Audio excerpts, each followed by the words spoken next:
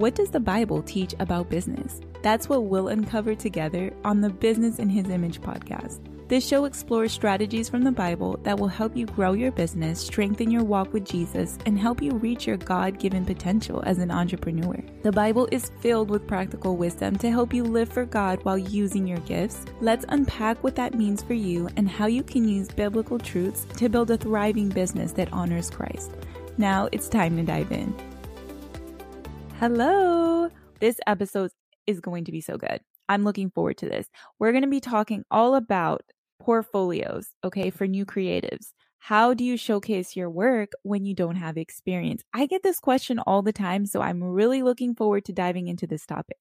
Now, if you are new or maybe you've been doing this for a little while and you've been thinking about a portfolio, a few things have probably been running through your head. You may not know what even goes into a portfolio, or maybe you feel like you don't have anything to put in it because you don't have experience. So I'm really looking forward to walking you through my portfolio, what I include. And as I walk you through it, I'm going to talk to you about what you can use to substitute certain portions of my portfolio so that you can apply it to your own business. If you are newer in business, you're going to be able to replicate my strategy even if you are new.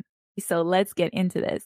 Number one, I'll preface this by saying that I create my portfolio inside of Canva. I used a template that they had. I have Canva Pro and I edited it to have the colors I want, have more of my personality in it. But if you are not a natural graphic designer, use a template. Even if you purchase one on Creative Market or somewhere else, use a template versus trying to create something from scratch, because they're going to place the elements in a way that looks cohesive and professional. And it's going to make you look good. Don't spend hours and hours on the design portion if that's not your natural skill, and then it may not come out the best. So I recommend sticking as much as possible to the original template because they placed those elements there in that way for a reason. So that's one of my biggest tips. Now, if you are a Copyland student, you have access to a resource inside the course where I interviewed my friend Blair Brown. She's a brand strategist, and she talked about how to make your brand look high-end on a budget. There are some really good gems in that interview that you can apply to your portfolio. So if you are a Copyland student, I highly recommend jumping in, watching that interview. You're going to get some great tips that you can apply in addition to what I'm going to share today. So number one, when you look at my portfolio, the first thing I have is a cover page.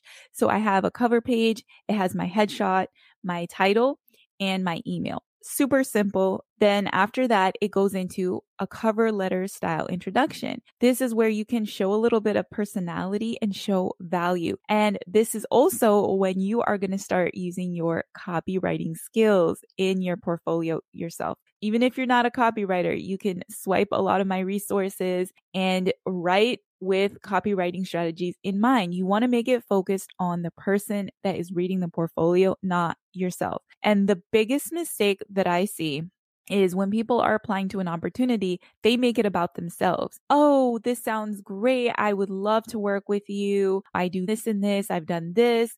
This is perfect for me. And it's all about them, right? But what value are you bringing to the table? And even if you're new, you have to think through how you can reframe different aspects of the experience that you do have, even if it's transferable experience, to show how that is going to be an asset to the person who's going to outsource you. So you want to have that cover letter style introduction. The next thing that I have in my portfolio is a resume page, and it's super simple. So I just have my work experience, and I really only have two things on there, which is my role when I worked in house, and then all the years that I've worked as a freelancer, I lumped it into one section and just bullet pointed how I served in that capacity. Now, I also have a section where I have something called bonus points, and it's just like my skills, different things that I have experience with that aren't stated elsewhere in my portfolio. For example, I speak multiple languages. I add that in there. I have experience with multiple social media platforms. I add that in there.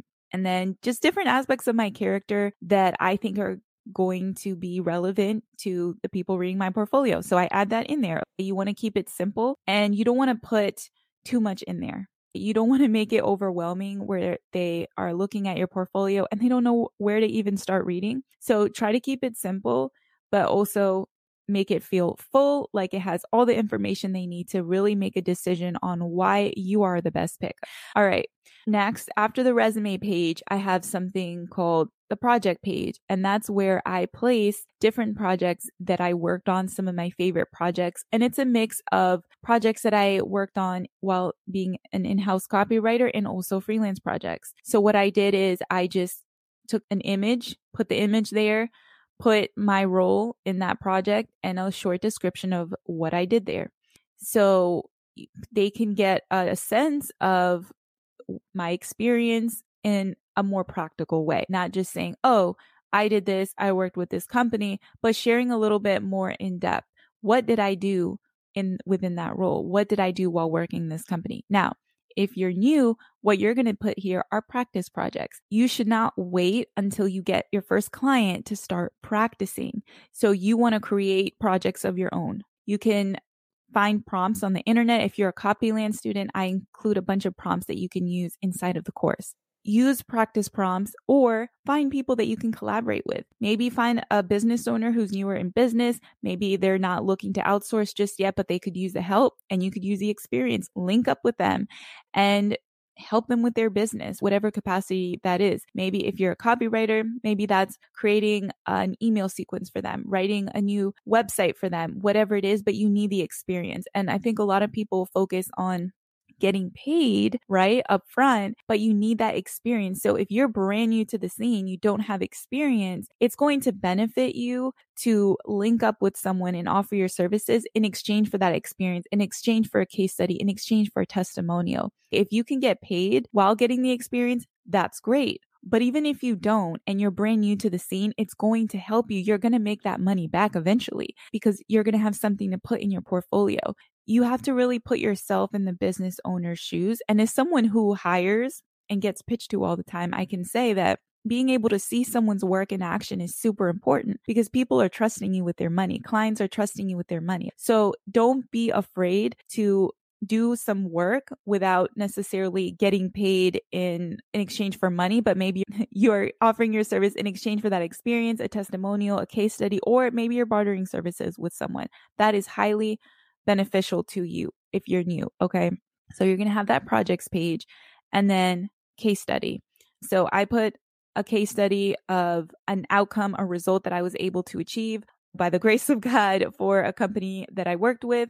So can you at least find one business owner who you can use your process on to get them results and then turn that into a case study, right? So for example, if you are an aspiring copywriter, can you find at least one business owner or even two business owners who need help? Maybe their copy could use some refreshing. Their copy needs to be optimized. Can you practice what you've learned and implement those conversion copywriting strategies and maybe rewrite their welcome sequence or another aspect of their marketing assets and then track the results? See, was there an increase in open rates, in click-through rates? Track and measure those results after you work with them and then turn that into a case study. That is so powerful. And I highly recommend doing that. So next, after the case study, I have a testimonials page. Now, if you're new, like I said, you can offer your services in exchange for a testimonial, right? Link up with another business owner who's newer in business. Maybe they're not ready to outsource. Or you can get testimonials from other colleagues, maybe in other positions that you've had, and maybe they can speak to your gifts, your character, and things like that. Next in my portfolio, I have a page with my media features. So I am frequently on different podcasts. I collaborate. I've been featured in different news articles and things like that. So I put that in there. However, obviously, if you're new, you're not going to have that upfront, and that's okay. So what you can do instead is talk about your unique process. So if you're a copywriter, talk about your copywriting process. Talk about why it's effective. If you're a web designer, same thing, whatever service you provide. And also consider creating authority building content by collaborating with other professionals. So example, go live in someone's community. Maybe you can find someone who has a smaller audience, a smaller Facebook group, and they're willing to collaborate with someone else who's also new in business. Go live in that community and talk about your expertise, not making it focused on you and what you know, but maybe there's something that you can teach that audience. Maybe you're one step ahead of them in a certain area. You're learning something that you can share with them, or just talk about your journey because people will relate to you. That's authority building content. Other ways to do that, you can create a free bonus offer for someone's course or someone else's package. For example, if you're a copywriter, maybe you could create a free workshop or a free template. If you're a web designer, same thing. You could create a free template.